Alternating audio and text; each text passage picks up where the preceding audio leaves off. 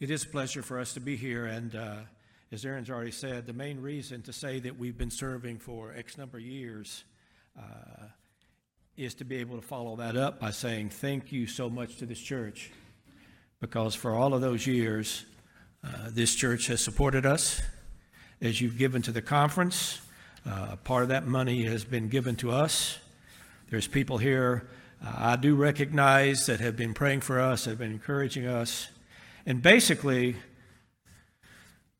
we can't do what we do without churches like your church that hold the ropes, that support and encourage. So if you hear nothing else today, hear very, very clearly that we've been able to do what we've done by God's grace, first of all.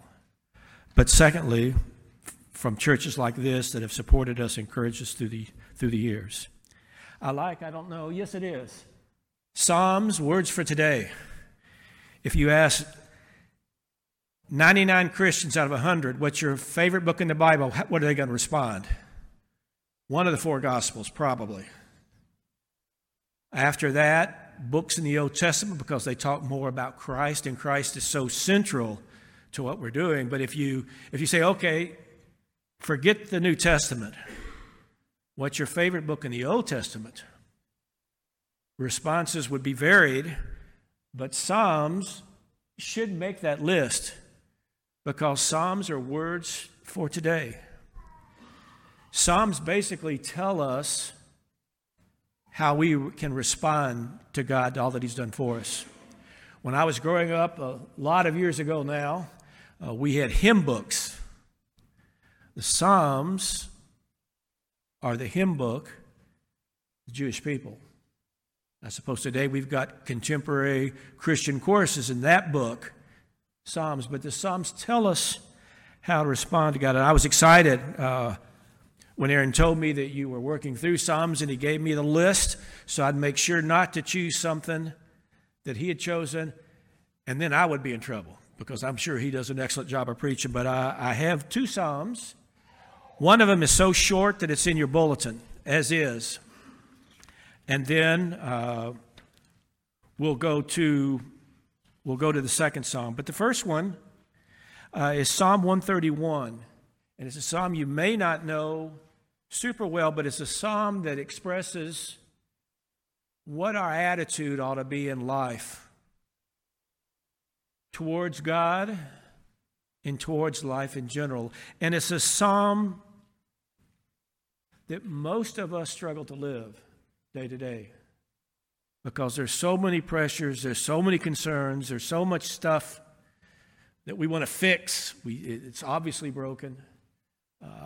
But Psalm 131 just gives really just a word picture of what life in Christ ought to be all about. And this is what it says.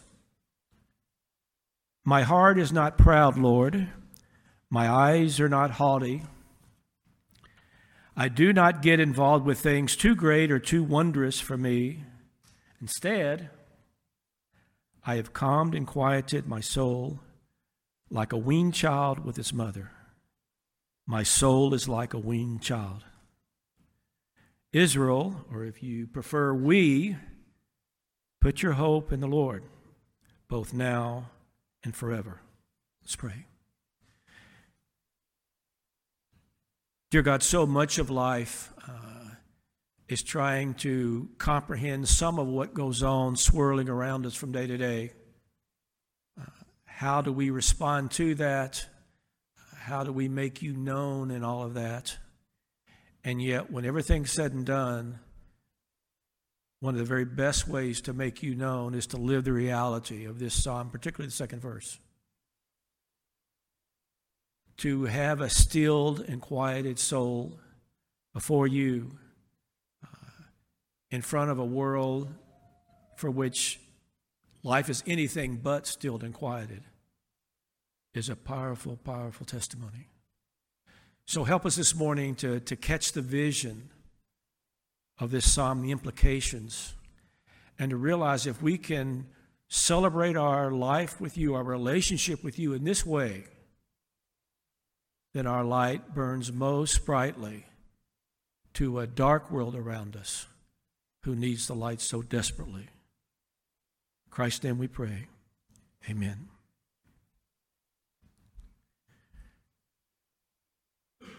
The mothers of this congregation could preach this psalm better than I could. Obviously, I've not breastfed very many children, but I've watched my wife breastfeed our 2 children. And the first time I saw that, I was in shock. I was like, you little rascals, calm down and just receive what Mary wants to give to you. But before a child is weaned, all of the food comes from those breasts. And so as soon as the mother lifts up that child starts to squirm, child starts to squeal, complain, puts their lips to that breast and take the milk, and if it doesn't seem to come fast enough, then they get angry. Sometimes they even bite. It's not a picture of stilled and quieted. It's a picture of chaos, because those little kids just want food, and they get their food from their mom. But when a child is weaned, it's totally different. Mary could take Sarah and Micah in her arms after they had gone from the breast to other forms of feeding. And the kids aren't looking for that. They're not anxious for that. They just lay quiet, still. And Mary could hold our children much better than I could hold our children after this took place. So as you look at this psalm, very, very straightforward and very, very simple. My heart is not proud, Lord. My eyes are not haughty. I do not concern myself with great matters or things too wonderful for me, but I've calmed and quieted myself like a weaned child with his mother. Like a weaned child, I am content, it says in the New International Version.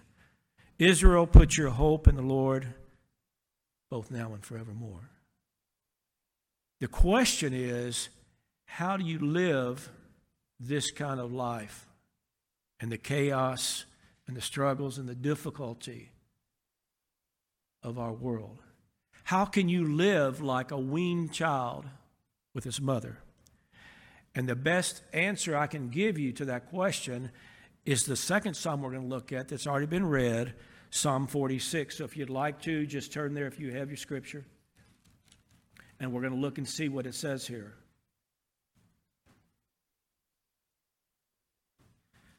Psalm 46 is one of the most important psalms in the history of the Protestant church,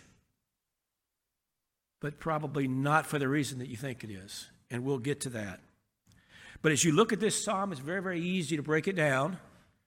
You notice that there's a verse that repeats twice. Verse 7, the Lord Almighty is with us. The God of Jacob is our fortress. Very same verse in 13. The Lord Almighty is with us. The God of Jacob is our fortress. And basically what we have are 2 word pictures, and then that chorus, verse 7. 2 commandments, and then that chorus. And if you can capture the flow of this psalm, it's the answer to how you live Psalm 131 so that people can see that you have a personal relationship with God and see that that is your rock, that is your fortress. What's the psalmist talking about in verses 1 through 3? It's first division.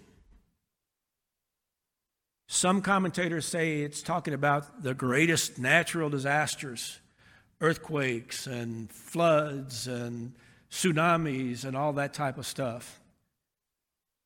Other commentators say what he's really talking about, he's looking backwards and he's trying to describe creation out of chaos. And I like that idea. And I think people that see it in that way are correct, because what he wants to communicate to us here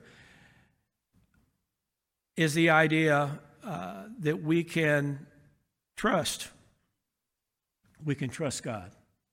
And we know that from all that's going on in the past. Look at just the first 3 verses with me. God is our refuge and strength, an ever-present help in trouble. Therefore we will not fear, though the earth give way and the mountains fall into the heart of the sea, though its waters roar and foam and the mountains quake with their surging. Can you see some of the creation in those last two verses? From absolute chaos, God begins to bring order. The waters are separated. Land appear, if you will, the mountains surge. Waters have their border which they cannot cross. And then you have the other part of creation. As you look back as a believer, you ought to be able to say easily, testify easily, God is our refuge. He's done that from times gone past. In the next three verses, verses 4 to 6, we have here a contrast. And so understand the contrast that's here. You find some peace and quietness, but you also hear a lot about wars and rumors of wars. And it's the contrast that the psalmist is trying to communicate, because in the present, that's what our life looks like. You're going along and life is smooth, it's easy, it makes sense. All of a sudden, something happens, and the world, just like that, becomes very chaotic. I could give you a good illustration. It's a little hard. But last weekend, I traveled down to Kentucky by myself to see my mom. She's 92 years old, and she's just had COVID a second time. And she was in rehab, hoping to get back home. And we spent the weekend together, and I picked up a new pair of hearing aids on Monday, and I came back home. But yesterday, as we were driving here, we got a message from my younger brother, which is rare, and he said, call when you can. So we called and found out that Mom this past week had a bladder infection, which is a minor thing. But in her condition, at her age, she was back in ICU, really struggling just to live. And David communicated to me that on 2 days ago, Friday, she said, I've struggled with this. I've worked it as best I can. I'm just not going to do it any longer. I've got medicines, but I'm not going to take them. I can eat and drink, but I'm not going to do very much of that. It's time for me to go from this world and head home. And she is a Christian, a strong Christian. But you can imagine the change in my temperament in 30 minutes that it took to respond to my brother, hear his take on it, call my older brother, hear his take on it, and realize that the mom I just spent the past weekend with won't be here a whole lot longer. And she's going to a better place. It's not a tragedy, it's a celebration. But that's kind of the way the world works. You go along and everything seems to be going so well, and then there's that phone call, or that illness, or that accident, or that death, or that war, and you go from peace, tranquility, to total chaos. And that's what you see in these next 4 verses. There is a river whose streams make glad the city of God, the holy place where the Most High dwells. Verse sounds a whole lot like Genesis. There's a river in the garden. Sounds a lot more like Ezekiel 47, where the prophet talks about the New Jerusalem. Sounds an awfully lot like Revelation 22. In each of those cases, there's this special place, and there is a river whose streams make glad the city of God, the holy place where the Most High dwells. God is within her. She will not fall. God will help her at the break of day. But then in the meantime, verse 6, nations are in an uproar, kingdoms fall, he lifts his voice, and the earth melts. And so as you look at those verses, you recognize that God is our help. Present tense. Whatever you're dealing with right now, whatever you're facing, if you will just turn to the God that you've come to know, he can be for you that help. And you see the tremendous contrast between verses 4 and 5 and 6. So we've got past tense, God is our refuge. Present tense, God is our help. And then this chorus, the Lord Almighty is with us. The God of Jacob is our fortress. And here the psalmist is crying out to the larger community and says, this is the God we serve. This is the God with whom you can take comfort in. This verse, for those of you that are old enough to have sang hymns, there is a hymn that you will recognize immediately comes from this verse. And it's the reason why this psalm is one of the most important for all the Protestant church. And it's for the fact that Martin Luther, as he studied this psalm, he wrote this hymn.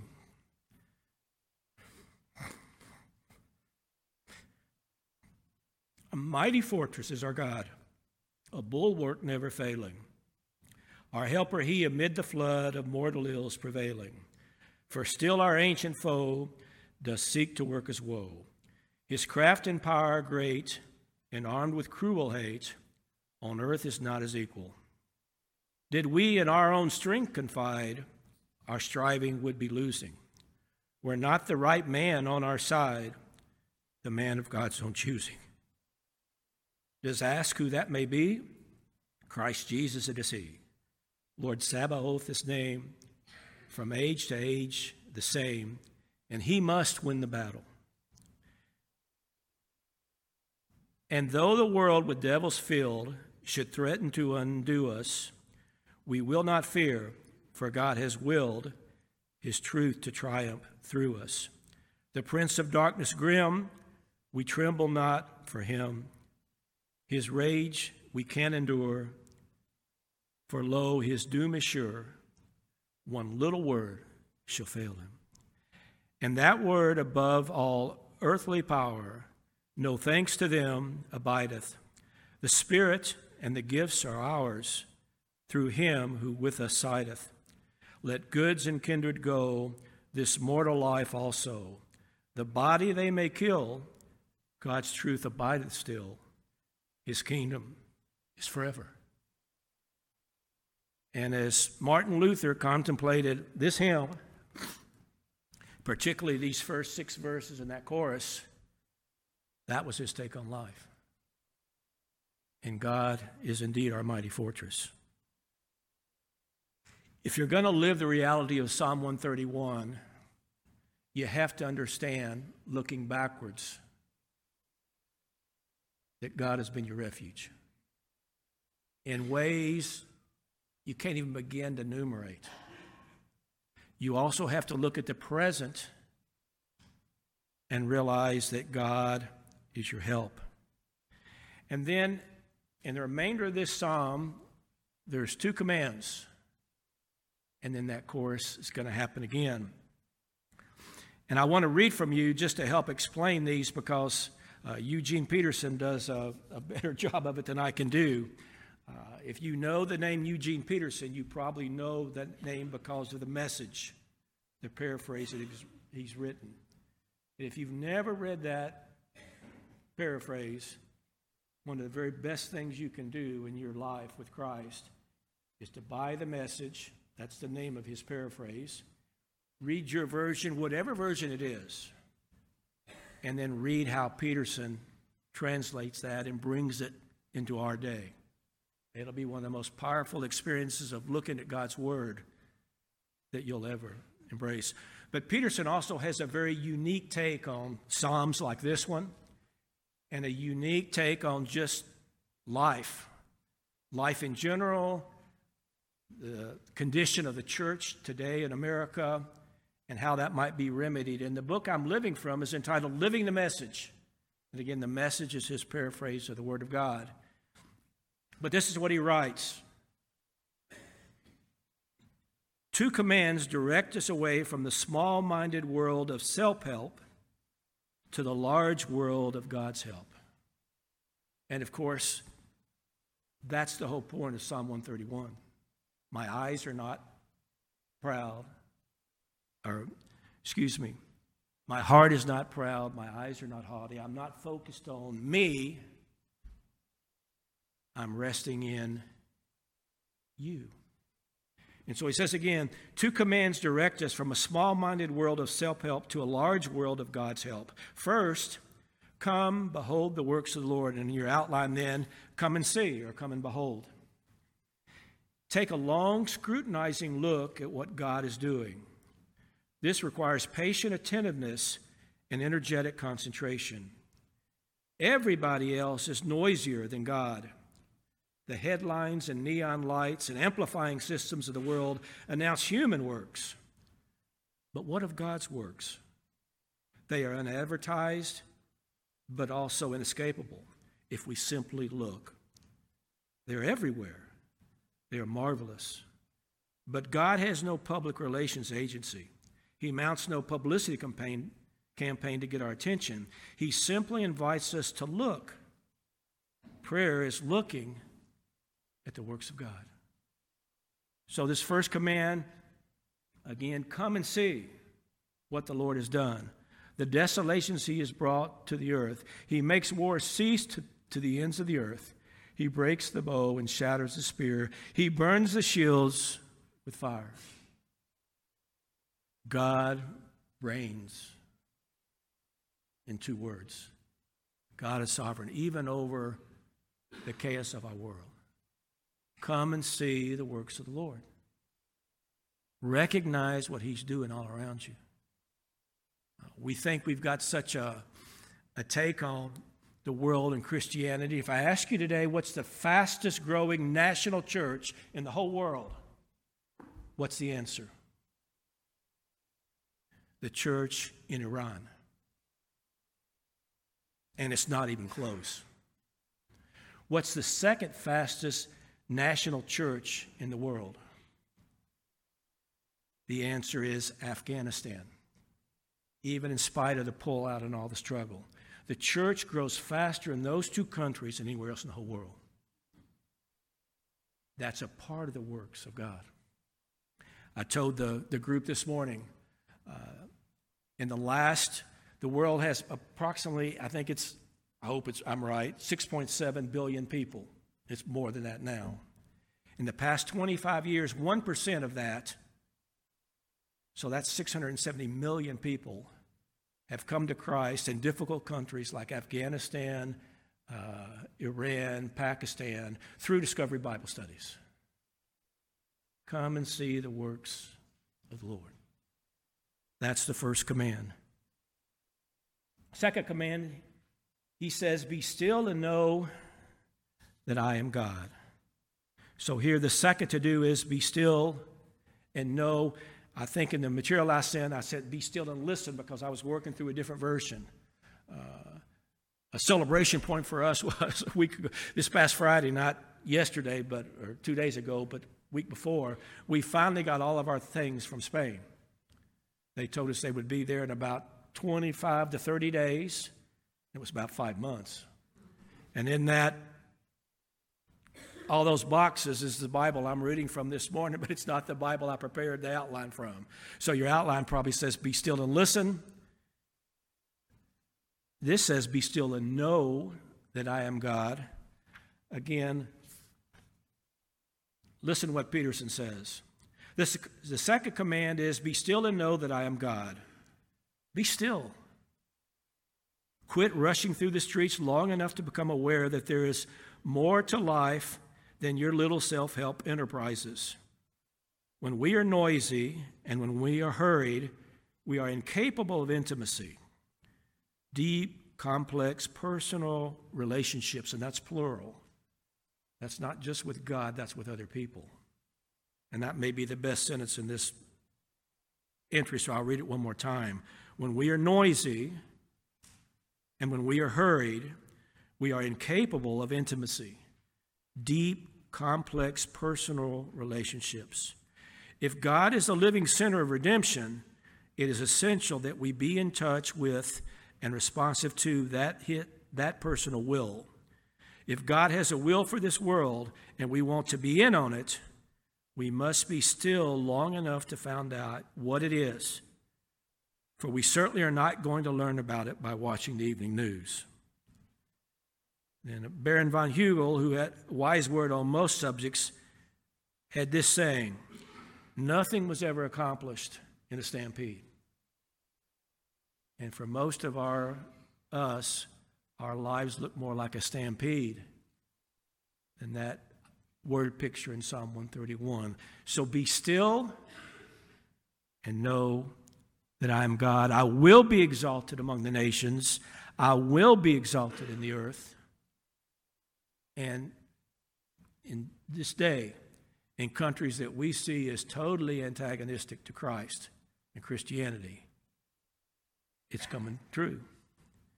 And he closes by saying again in this psalm, that chorus once again, the Lord Almighty is with us.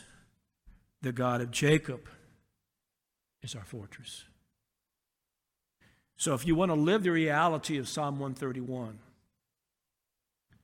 look back in your life, the life of your parents, your grandparents, if you were fortunate enough to know them, and recognize that over and over and over and over again, God is our refuge. You need that truth when chaos breaks into your world. Next, look in the present. Contrast what God extends to us and what the world tries to shove down our throats. And understand that God is our help. Present tense. And then think about these two commands. Come and see the works of the Lord. Pay attention to what God is doing in the world. Pay attention to what God is doing in this church. Understand you just had a baptismal class, but then you just had another person after that class come and say, I think I'd like to be baptized. So now you're going to have that class. Aaron's going to lead it, and you'll celebrate another baptism. And maybe more than one by the time the service gets here. So you come and see the works of the Lord. And most importantly of all, I think, is the second command. Be still and know that I am God. I will be exalted among the nations, and he is being exalted. I will be exalted in the earth. And in that chorus, just an encouragement to all of us. The Lord Almighty is with us. The God of Jacob is our fortress. If I can find it here quickly, that's not it. I'd like to close with another hymn.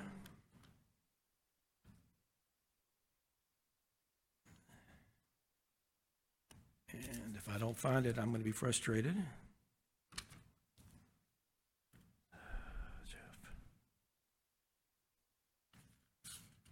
We'll get there. I'll read the hymn to you really as a prayer, and I think it encapsulates what Psalm 131 says as well as Psalm 46. And I'm going to change one word that appears multiple times, but otherwise I'll read it just like we've sang it for years and years and years.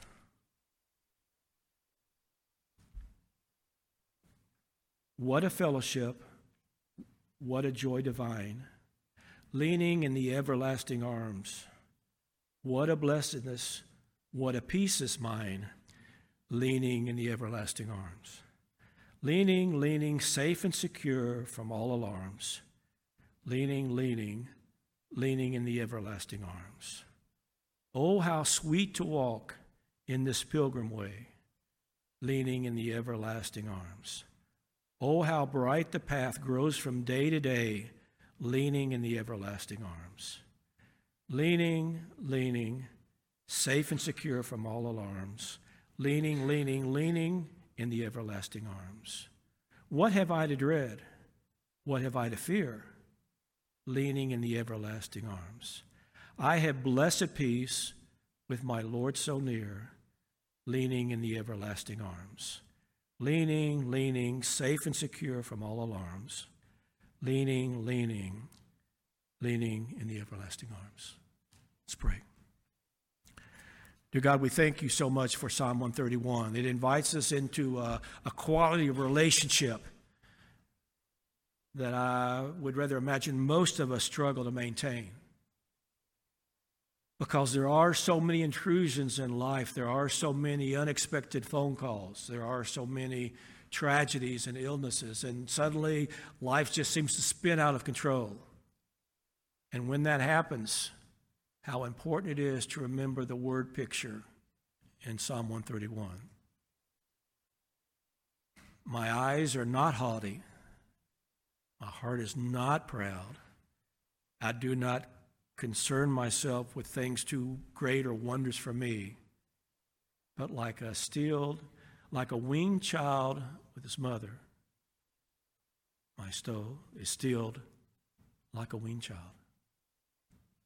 And we lean in the everlasting arms, and we recognize that you are indeed our refuge. You are indeed our help.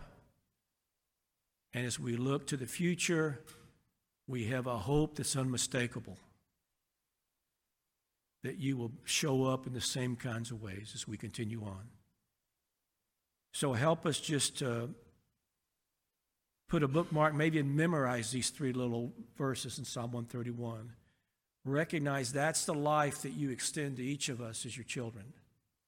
You want us to be with you in your presence like a weaned child with his mother. And as we think through Psalm 46, we understand how to live that life.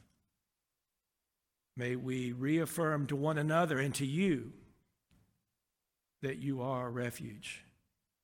May we reaffirm to ourselves and to others, you are our help.